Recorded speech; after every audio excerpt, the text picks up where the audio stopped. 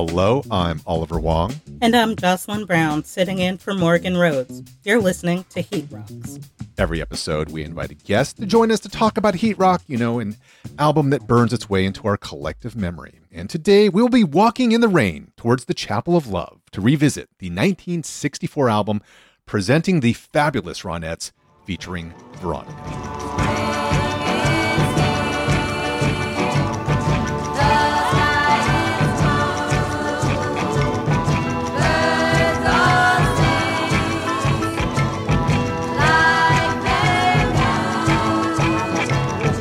If you're ever in Los Angeles and drive down Santa Monica Boulevard near Hollywood, it's impossible to miss the banana yellow surplus mart at the northwest corner of Santa Monica and Vine. It's so blinding you'd be forgiven for overlooking the opposite corner, which today is just a nondescript mini mall which houses everything from a Metro PCS store to a beauty supply store to the Philly Steak Depot, which is for some reason spelled without the T.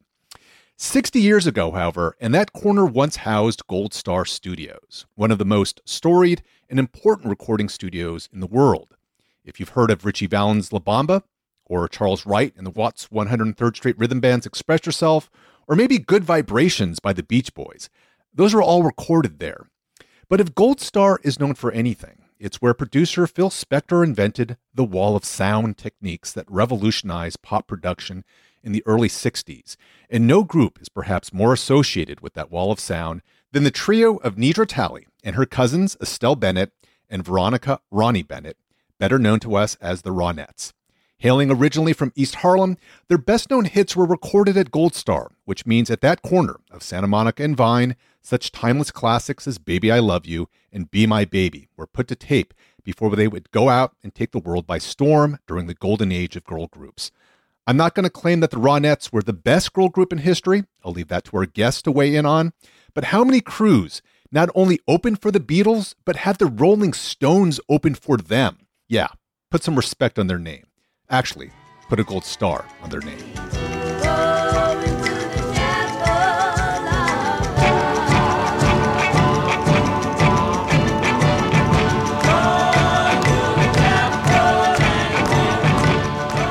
Presenting the fabulous Ronettes featuring Veronica was the album pick of our guest today, music writer, DJ, and record collector Sheila Burgel. Sheila is the host of one of my favorite radio shows, Sophisticated Boom Boom, on WFMU. She is one of the world's preeminent record collectors, focusing primarily upon girl groups, and has compiled several stellar record compilations toward this end via Ace Records in the UK. In her spare time, Sheila also edited a fascinating book showcasing her fellow record collectors around the world, Dust and Grooves. Sheila Burgel, welcome to Heat Rocks. Thank you, and for that lovely introduction.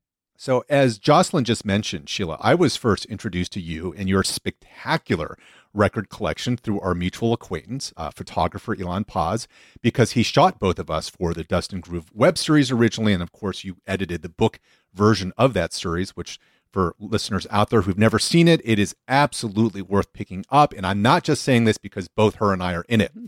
Anyways, when Elon originally interviewed you for his website, he asked why you collected primarily girl pop. And your response was, quote, "Perhaps it's simply because girls are better," unquote. And look, no argument from me on this one. But I am interested in terms of how were you introduced to girl pop in general and the Ronettes in particular? I discovered girl pop, I think, officially in London when I moved to London right after high school. And at that point, I was listening to a lot of indie music, like both British and American.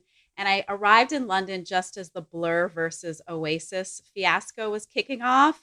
And I was kind of like, it was like tail end of shoegazing. I was frustrated by what was coming out both in the indie world and in the mainstream. And I met a couple of serious record collectors, like diehard girl group fans.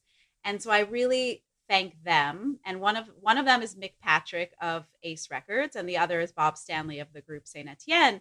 And so I was kind of palling around with those guys, and they are like the premier 60s girl pop collectors. And so they introduced me to that sound. And so my first introduction was France Gall, from France, 60s Yeah Yeah Girl. And also the British girl singers, of course, Sandy Shaw and Lulu and a lot of the lesser known ones. And then it's funny, I started kind of with the more obscure stuff that led me to the kind of, gargantuan girl groups like the Ronettes. And I'm sure that I had heard Be My Baby plenty of times before I actually became conscious of the Ronettes, who they were, Phil Spector, Gold Star, The Wall of Sound. So once it actually clicked and I'm listening to Baby I Love You and Be My Baby and Walking in the Rain, I could not believe that something so melodic and so heartfelt and so cozy and so comforting existed. And that was it. The love affair began.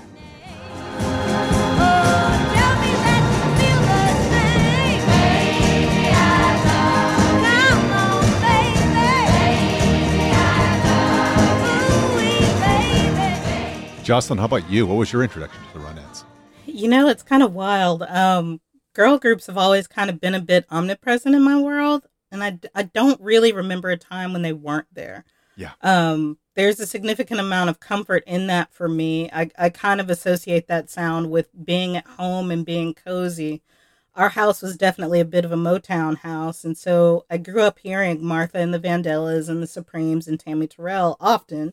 I was really interested in the showmanship and the glamour involved with Motown artists, but that also kind of ran concurrent with whatever new things my mom happened to be listening to at the time. Mary Jane Girls, Climax, things of that nature. The Ronettes kind of came into my world as a result of working backward, in a way. I was finding out more about Cher's solo career, and I was amazed to find out that some of her earliest work occurred in singing backup for the Ronettes. And to me, I knew Be My Baby well because, you kind of just absorb that through the collective pop culture consciousness. Right. And it's because it's so well beloved, but I didn't know very many of their other songs and I wanted to get to know them. And I'm so glad that I did, because not too long after this exploration, the world was introduced to Amy Winehouse, and we know that there's a clear influence there.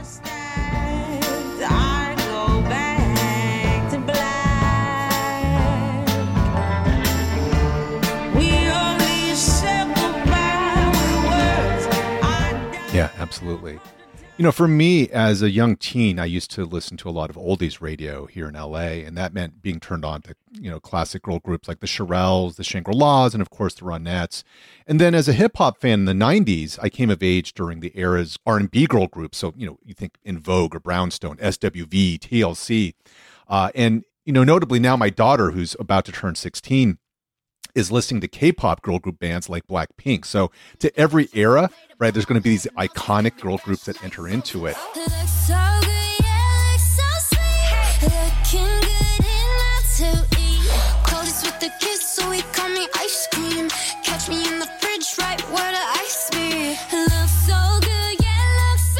But I'll say this much, is that I never really thought that much about the Ronettes in particular until I started to DJ weddings. And people would request Be My Baby. This is clearly, like, that song is going to be such a common thread, I think, to a lot of our discussion today. And it's one of those songs where when you hear it played, especially on a really good loud sound system, you really understand how absolutely perfect, just perfect that song is. And it's so funny you mentioned that, because when I DJ, I always have that record with me. And sometimes I drop out the part where people go like, what? Exactly. Because everybody wants to sing it and everyone's hands are in the air, and then it kicks in,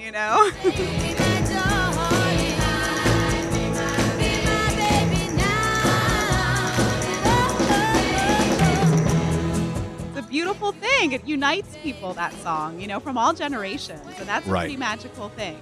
Right.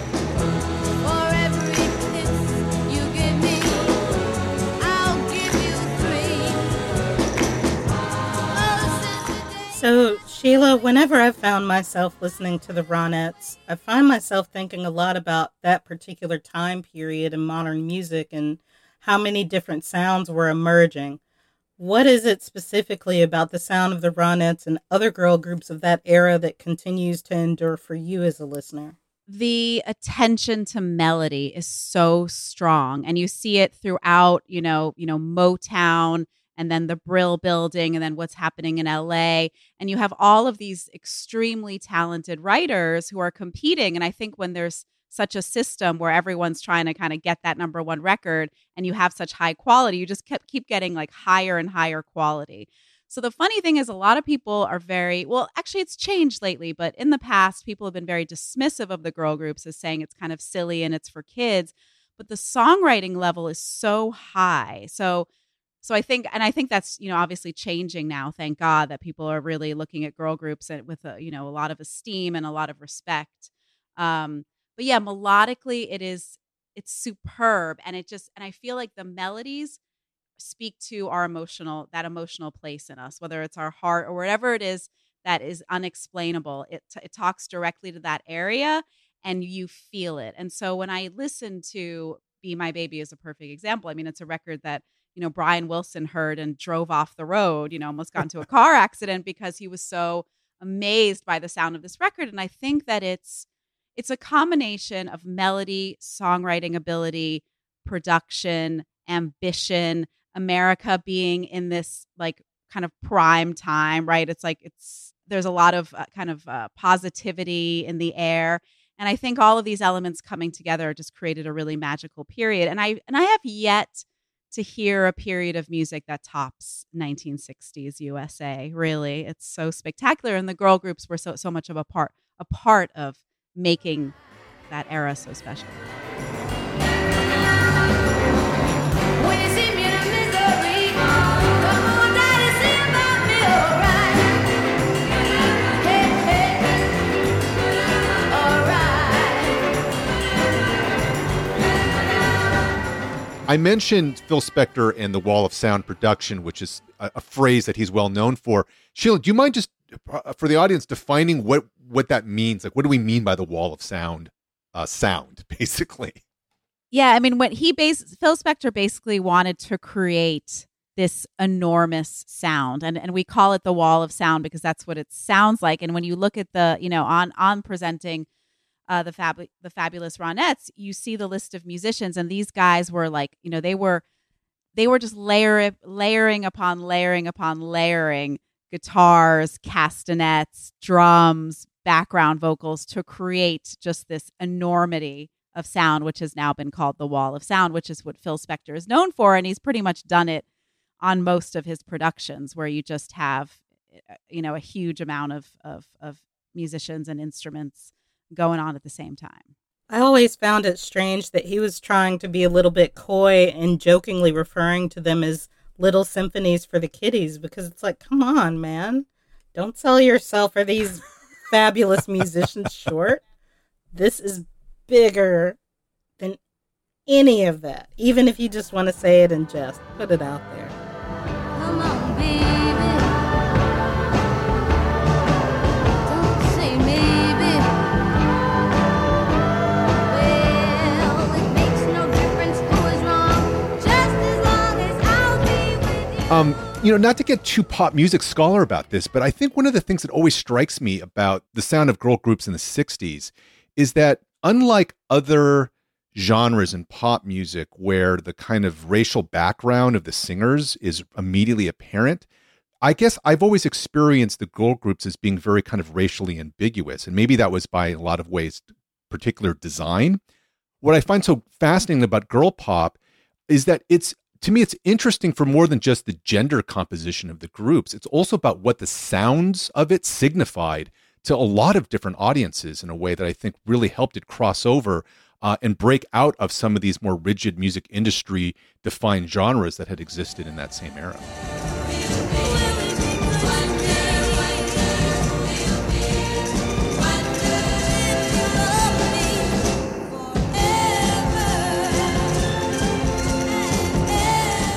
It was music for everyone. And as you're talking about this, I think of like Quincy Jones and Leslie Gore, which is like the most interesting and unexpected collaboration.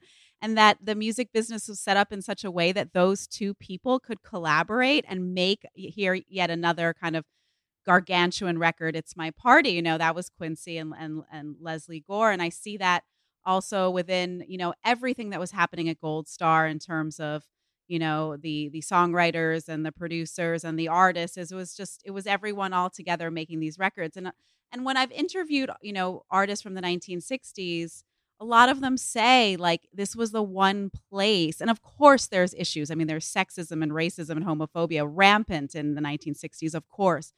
But it seems like there was this special thing happening with the musicians, with the producers, with the artists, that like people truly felt like they were one and they were working on these records as one. And I feel like you can hear that almost. It's like it's a unification in a way of so many elements. And we can dig into a lot, yes, Be My Baby, beautiful record, but there's also a lot of darkness behind that with Ronnie Spector and Phil Spector's relationship. And, Yeah. That's a love record for her.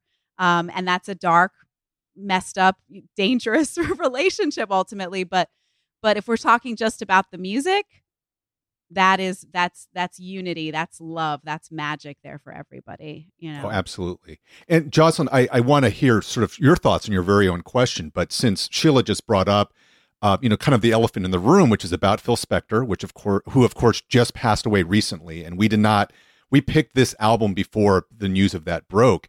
But let's just kind of get maybe this part of the conversation out of the way, is that Phil Spector produced this album, and he was, I think, unquestionably one of the most important American pop producers in history, and was also inarguably a terrible human being who very notoriously married Ronnie Bennett and then literally kept her hostage for years before she finally left him in the early 70s, and was an abuser, and more specifically, a convicted murderer who, because of that, and was sent to prison, ended up dying in prison just the other week from COVID.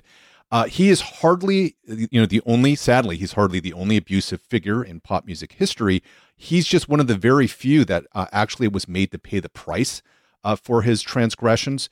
And my point here is simply that I don't think we can talk about this album without talking about Spector on some level, but we also can't talk about him, least of all given the timing of this episode, without also reminding the audience that, as Sheila put it, he represents, I think, a very dark side, the underbelly, beneath the kind of happiness of the sound of this.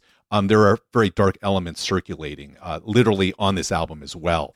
And that decades later, I mean, we still haven't really fully reckoned with both this history or how it still is omnipresent in today's music industry. So I don't mean to bring down the mood, but it just has to be said, because I don't think we can overlook this element of the specter of Spector lurking behind this Ronettes album. So on that note, Jocelyn, what do you think it is about the sound of girl pop and girl groups in particular that is so eternally appealing? I think that everyone can relate to being young and all the trials and tribulations that come along with being in love. You want to be in love. Old people are giving you grief about your love. You're confused, you're breaking up, and you're getting back together. All of those themes are universal.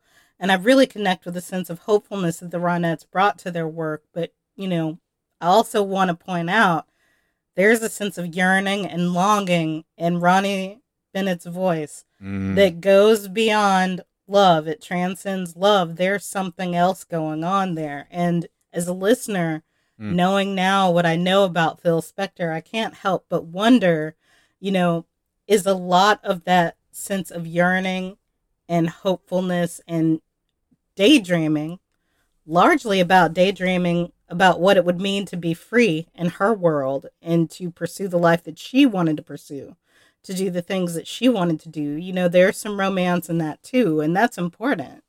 It's important to really consider that, there are the worlds that you have to live with in your life, but there's also another world within yourself that you daydream about living in and inhabiting. And I think she very firmly had that at the forefront of her mind, no matter what she was going through. Do I want you for my baby? Do I want you by my side? Do I want to run and kiss your lips?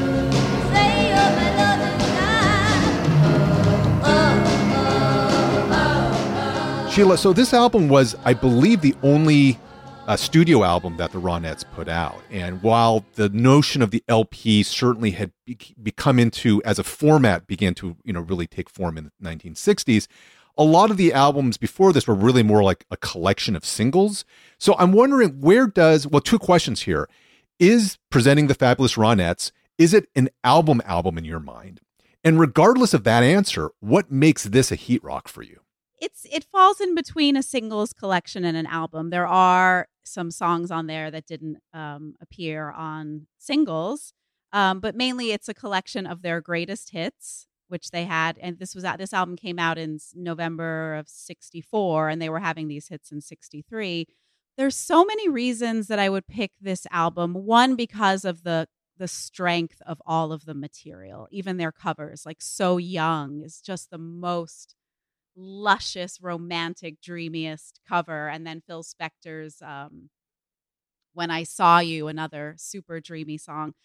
So I think also, so it's the strength of the songwriting and the songwriters involved, like Ellie Greenwich and Jeff Barry, Cynthia Weil and Barry Mann, Vince Poncia, well, obviously Spector, who has a credit on pretty much every song, whether he is actually involved in the writing, who knows? But and I think so the quality of the songwriting, the songwriters, Gold Star, all of the people that are involved in this record, even like, engineer Larry Levine, Jack Nietzsche as arranger, Cher singing backup, all of the Wrecking Crew, Carol Kay, Steve Douglas.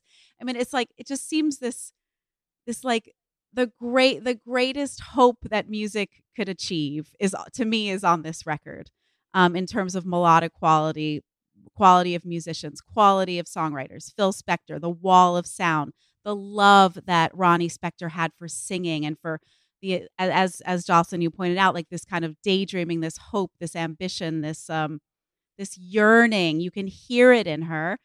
What about Ronnie Spector's voice is it's an untrained voice. She was not, like so many of her fellow girl group comrades, was not trained in church. And so a lot of people actually, when they heard her voice, in the Spector crew, were not that impressed. They're like, this girl can't really sing when you compare her to Darlene Love, when you compare her to, some of the other crystals. But that's something so, to me, so magical. Here's this girl, she's filled with hope, she's filled with yearning, she's filled with ambition. She wants to make it. She's got a quality in there that comes through, whether, and training doesn't even mean anything. It's like you just hear her soul, right? And that soul just, like, to me, just connects and it connects, obviously it connected with the world, and people are still interested in Ronnie Spector today because of that, whatever that is, right? What is that? It's like that magic that is unexplainable, that doesn't need training.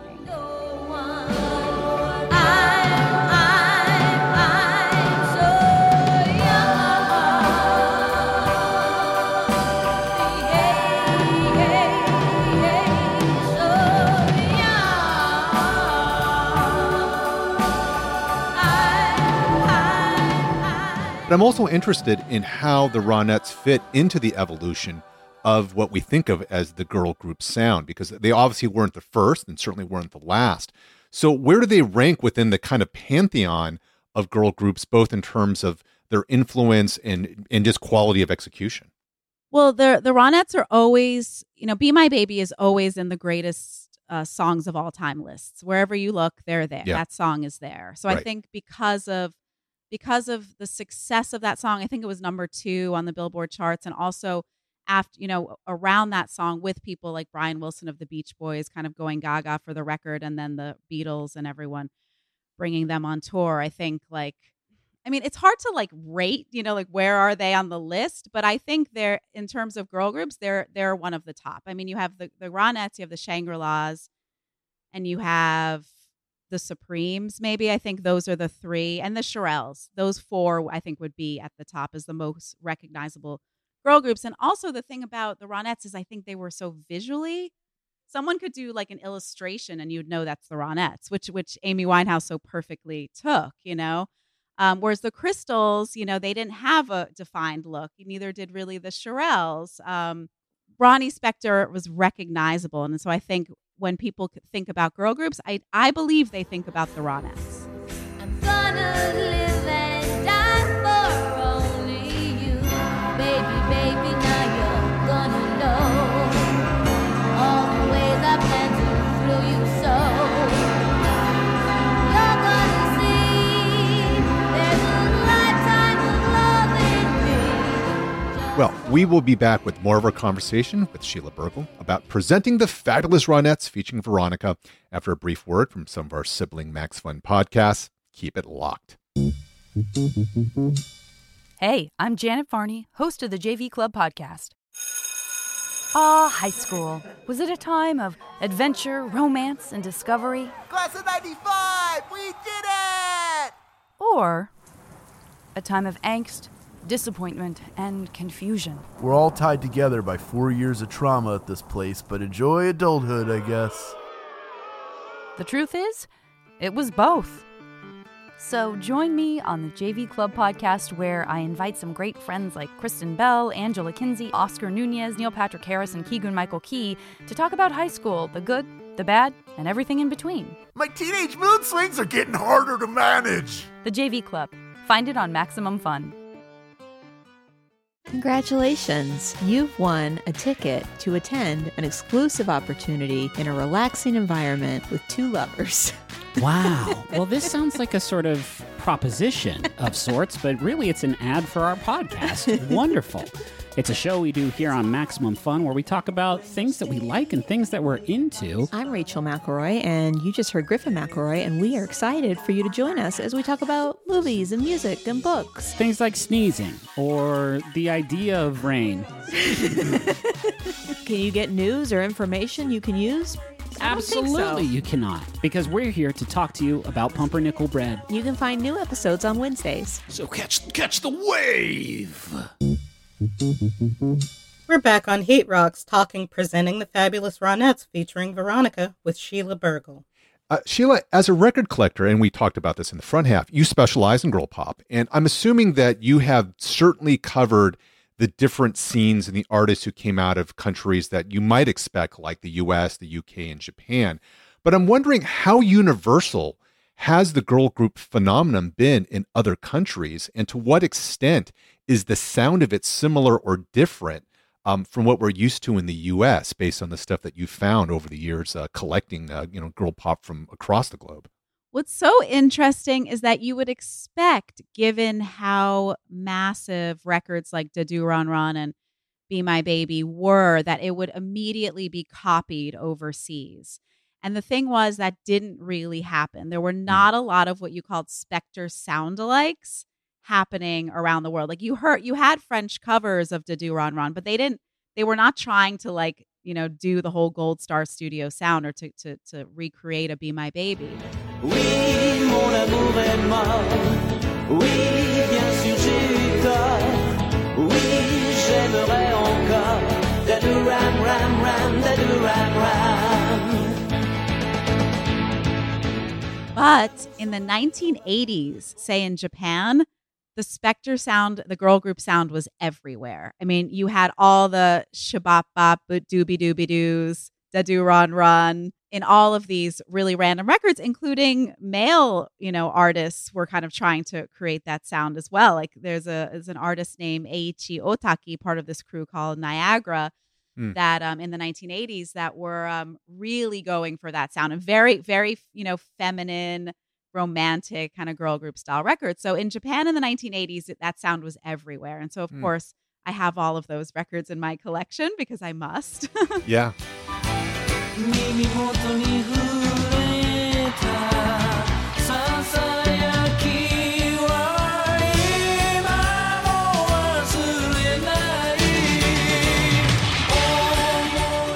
There was a lot of it going on in the U.S. at the time, right? So as is with anything that becomes popular here, right? Someone comes out with something that sounds like nothing else. Immediately the machine, everyone, these small time producers all over the country kick into high gear and they try and recreate the sound. And that has created a ton of excellent records, because when you're trying to reach that level, like the production wise, songwriting wise, vocal wise, you're, even the sound alikes, the copycats are gonna have a pretty good go of it. And so I'd say a huge bulk of my record collection is dedicated to those sound alikes happening in the US. But other than Japan in the 1980s and France, you hear it in the 1980s, and obviously in England, but the sound, they weren't really doing the wall of sound in the same way in the UK.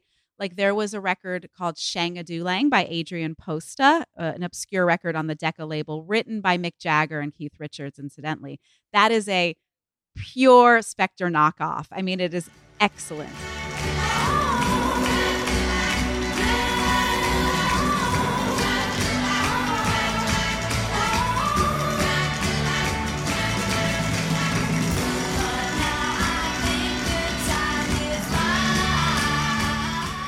But it's a rarity. Like there are not these galloping Wall of Sound records like coming out every other week in the UK or France or Italy or, I mean, in my exploration of music worldwide, like people seemed to stay true to whatever was happening in their countries with the added kind of flavor of, say, influence from overseas. Maybe I'd leave Japan out of that because they were very great at mimicking all different styles. But Right. But girl groups, you know, they look like girl groups, but they don't necessarily capture that sound. Like even in like say the early 2000s, you had the Pipettes, you know, a British trio who were trying to do that whole hand clap, you know, bebop kind of thing. But it wasn't, you know, it's just a bit silly, I thought. Yeah.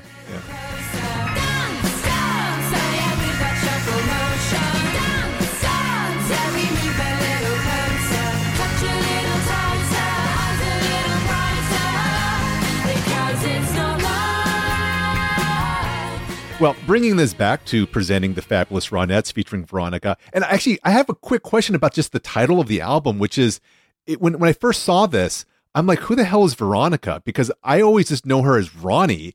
And I feel like the world knows her as Ronnie. So why is she billed as Veronica on here, besides the fact that I'm assuming it's her legal name?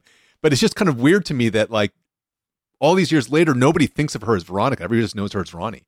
That's a good point. I think it was one. Yes, it's her birth name, and also maybe there was something that they wanted to add a bit of sophistication. So Ronnie does kind of have a little bit of a, you know, kind of pet name in a way, or you know, nickname, as opposed to Veronica. I mean, because the cover is very, you know, she's like, I am here, and I am sultry, and I am sophisticated, and I think that's probably why, you know. So in terms of this album, what is the fire track off this LP for you? Oh boy. Well, we've talked a lot about Be My Baby. So, I mean, can it be any other song besides Be My Baby? No, it can't. Okay. But let's go beyond that because there's so many good things on this record. I guess Walking in the Rain, it opens the album. Yeah. So you begin with Thunder.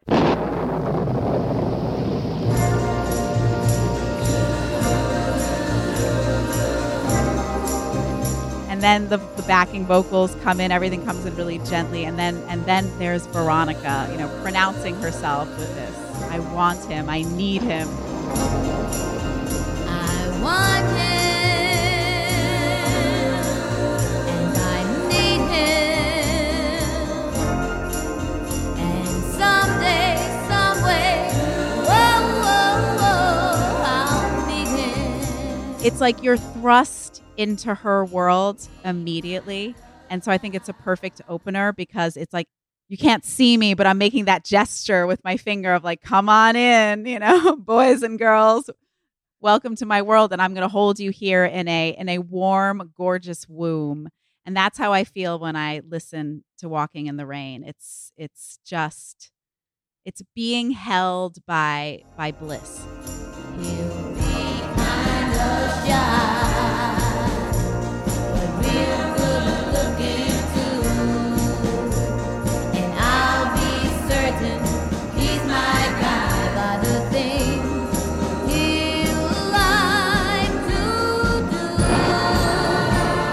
You just scooped my whole slow burner answer, like entirely. But that's why you're here. That's why you're our guest today. So Walking in the Rain is your slow burner pick. Yes, it was. Yeah. And it was exactly for all of those reasons. You know, by the time that song ends, you're squarely in the headspace of a teenage girl in love. And who doesn't want to think about that at least once in their life, right? If they don't want to feel that and be in that exact moment. It's a beautiful thing.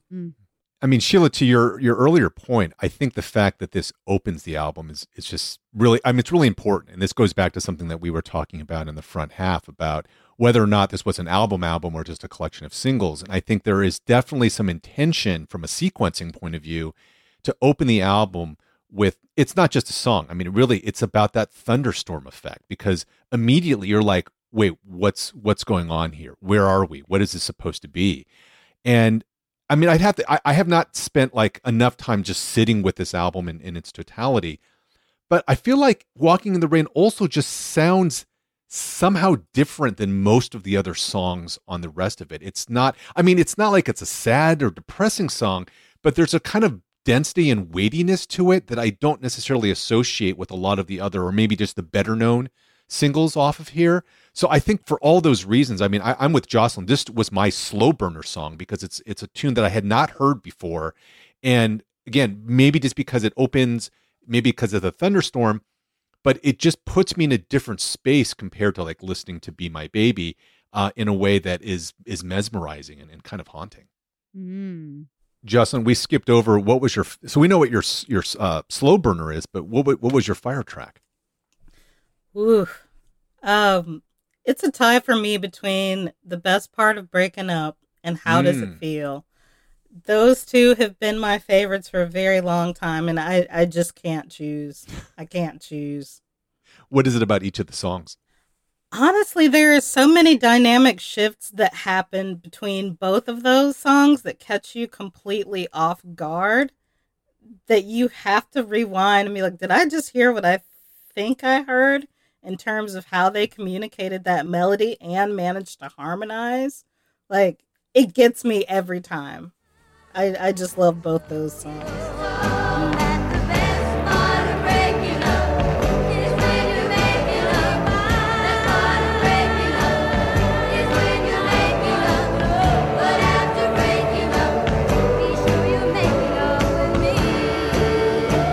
I mean, for me, it's Be My Baby, because it's considered to be one of the greatest pop songs in history. I don't know what else could be. So I actually like the fact, Jocelyn, that you picked neither. You didn't pick that song for either of your two choices.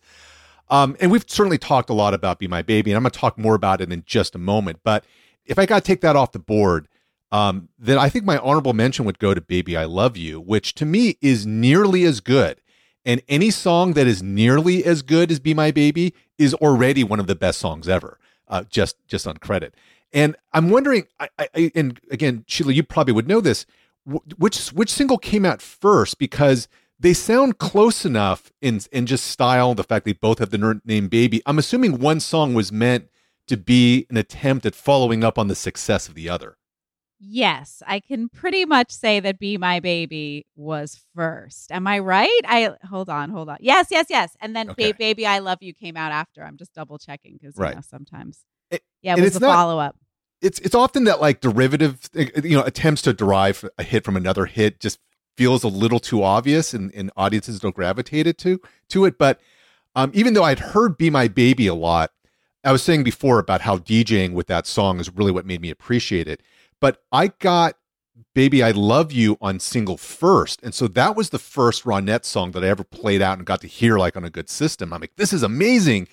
And then I played Be My Baby and like, okay, this is even more amazing. But even if Baby I Love You is meant to be, an attempt to surf off of the success of in the wake of Be My Baby, it's still like an incredibly good song.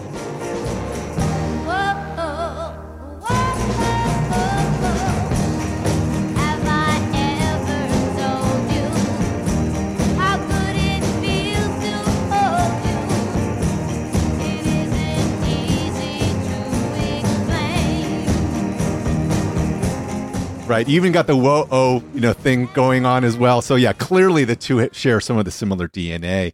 And this leads me back and leads me to the next set of questions for everyone here, which is about favorite moments off of this album. And I'm with no surprise here, I have two favorite moments, and they're both from Be My Baby. The first is simply how it opens with those two bars of that drum pattern that, to me at least, has become absolutely signature. And what's funny, though, is I do a small mini lecture about the the block of Santa Monica Boulevard that Gold Star Studios used to be on, because it's actually kind of this amazing block in LA musical history. Gold Star is just one example of the buildings along this single block that has this incredible history in terms of music in LA. And so one of the things I do when I lecture about this to my students is I play them snippets of different songs. And so usually they pick up like La Bamba pretty quickly, because that opening guitar is really obvious, and Good Vibrations has this very iconic beginning. And I'm always surprised that they don't know the beginning of Be My Baby when I just play those 2 bars of the drums, because what other song could it be but this one? But of course I realize it's because they're like, Gen Z, and they didn't grow up listening to the Ronettes apparently. But I mean, again, give me a more iconic 2-bar opening of just drums to any song.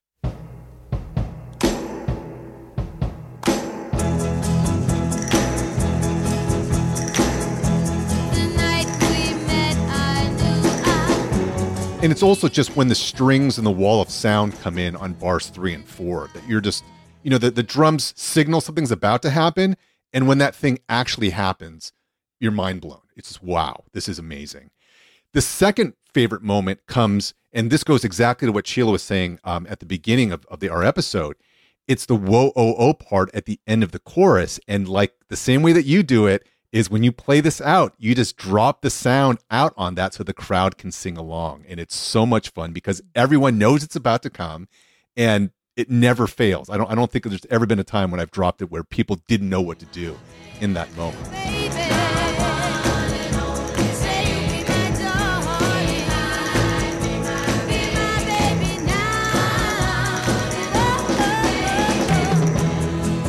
So Be My Baby has my 2 favorite moments off of this album. Jocelyn, how about you? In the opening bars of How Does It Feel, you've got this percussive interplay going between the drums and the piano, and you've got the finger snaps, the hand claps. It slays me every time. And then there's this part with the tempo that does the rapid change, and you've got the backing vocal harmonies that come in all of a sudden. It's a knockout.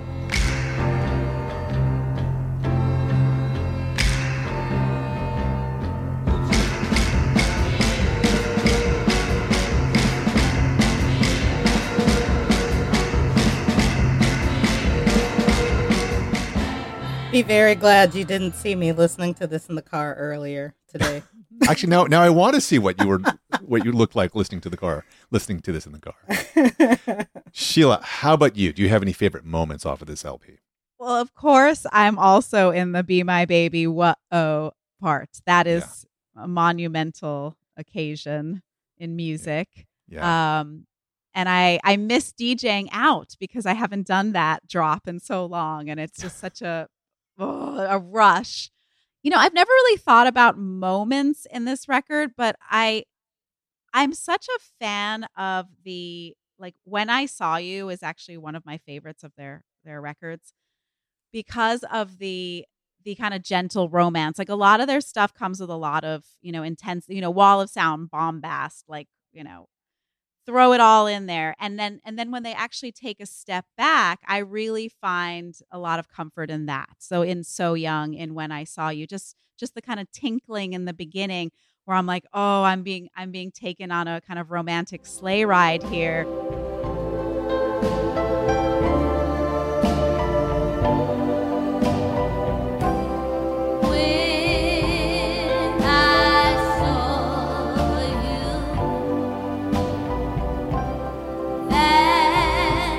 Well, is there a song off of here? So let's say you ran into some alien who had never heard of the Ronettes, and you had to introduce them to the group and their sound through a song off of this album.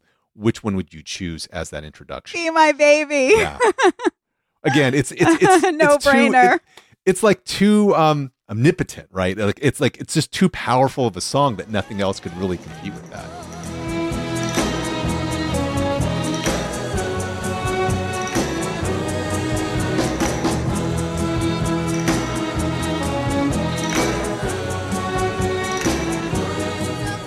So, Sheila, if you had to use 3 words to describe this album to anyone, what would you say? Melody, hooks, magic. Ooh, right off the bat. Wow. Awesome. That's amazing.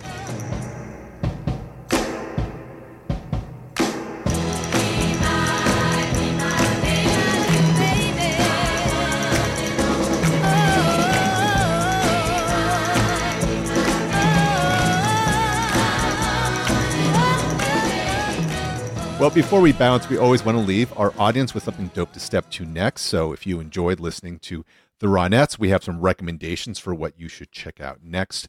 Jocelyn, please start us off. You know, it's kind of an obvious answer, but I'm going to say the Shangri-La's Leader of the Pack. And I say that in part because their ad-libs during the songs are just so great. It literally feels like you're walking with a girl gang through a high school hallway. And I kind of love that. I love that their singing voices aren't that far off from their speaking voices. And there's just so much more to them than the hit that they're known for. My two favorite songs from that album are Give Him a Great Big Kiss.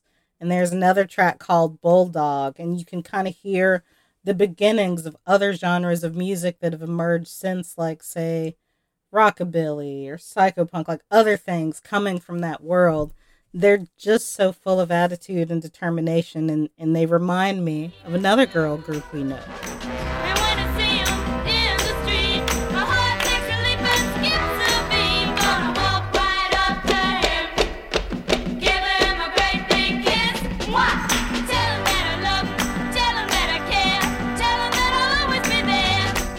I would pick, and I just, oh my God, I just love this album so much, would be Laura Nyro featuring LaBelle's Gonna Take a Miracle from 1971.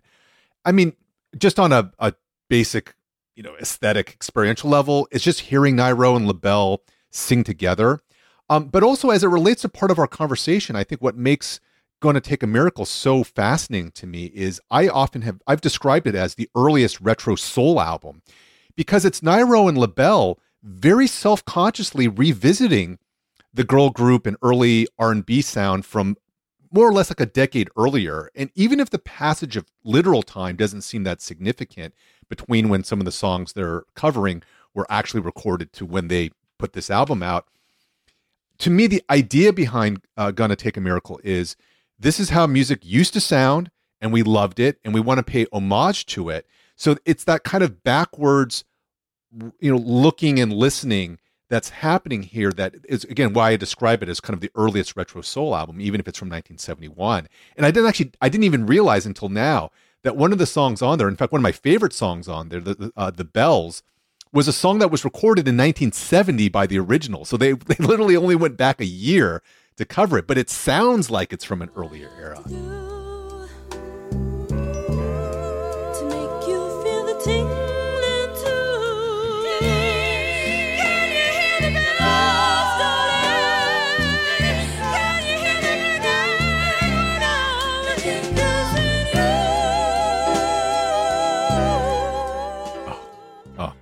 I just love it so much. All right, Sheila, take us home. What would you recommend to our audience to check out after they're done with the Ronettes? I was kind of, as I was listening to you guys, I was panicking a little bit because I don't really think of, when I think of girl groups, I don't really have albums that I listen to because it's such a singles of course genre, so when I, like obviously presenting the fabulous Ronettes to me is a no-brainer in terms of when someone asks me about an album, but I'm like racking my brain. I'm like kind of mentally going through my record collection thinking, what other girl group album do I get out? And I don't get out that many girl group albums. I get out all my favorite singles all the time. So give the audience some artists that they should follow up with then. Oh, okay. Dixie Cups made a ton of excellent records. So cruel, and I treat you like a jewel, but you let me down. When I come around, I'm gonna keep on trying what you bet, 'cause I'm gonna get you. Reparata and the Delrons, very underrated girl group who cut so many great singles for World Artists and RCA, and all of them really interesting. Kind of a few Wall of Sound alikes. That you and I have never been so tight, but while we're talking, baby,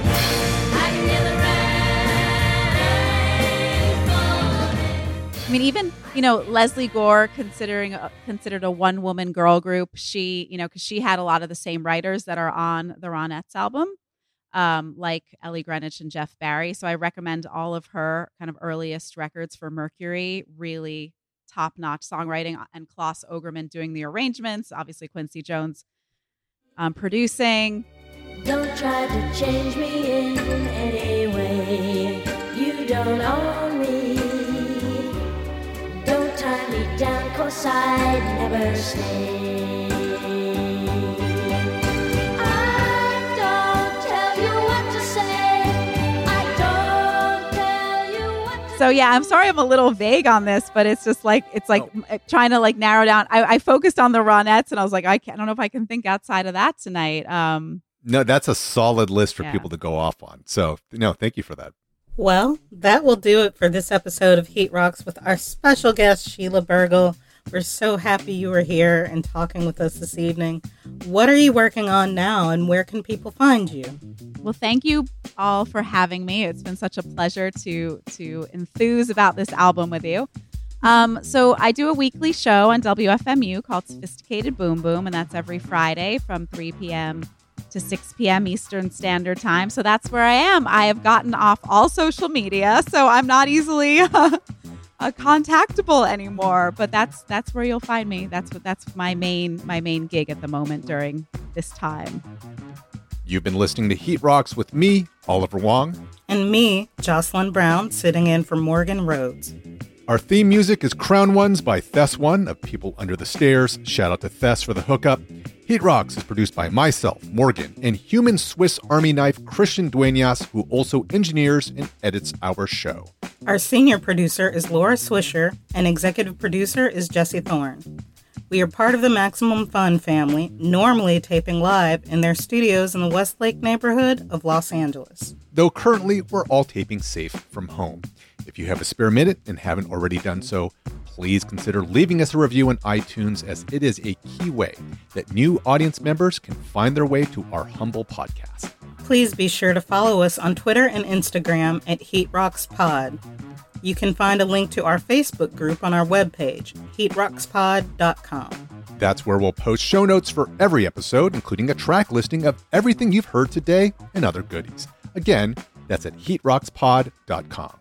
Thanks for coming through, Jocelyn. Thank you for having me on.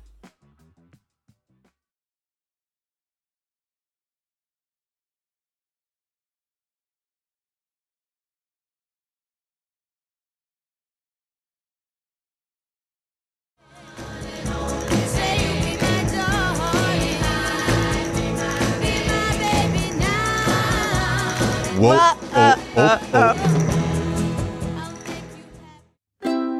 MaximumFun.org. Comedy and culture. Artist owned, audience supported.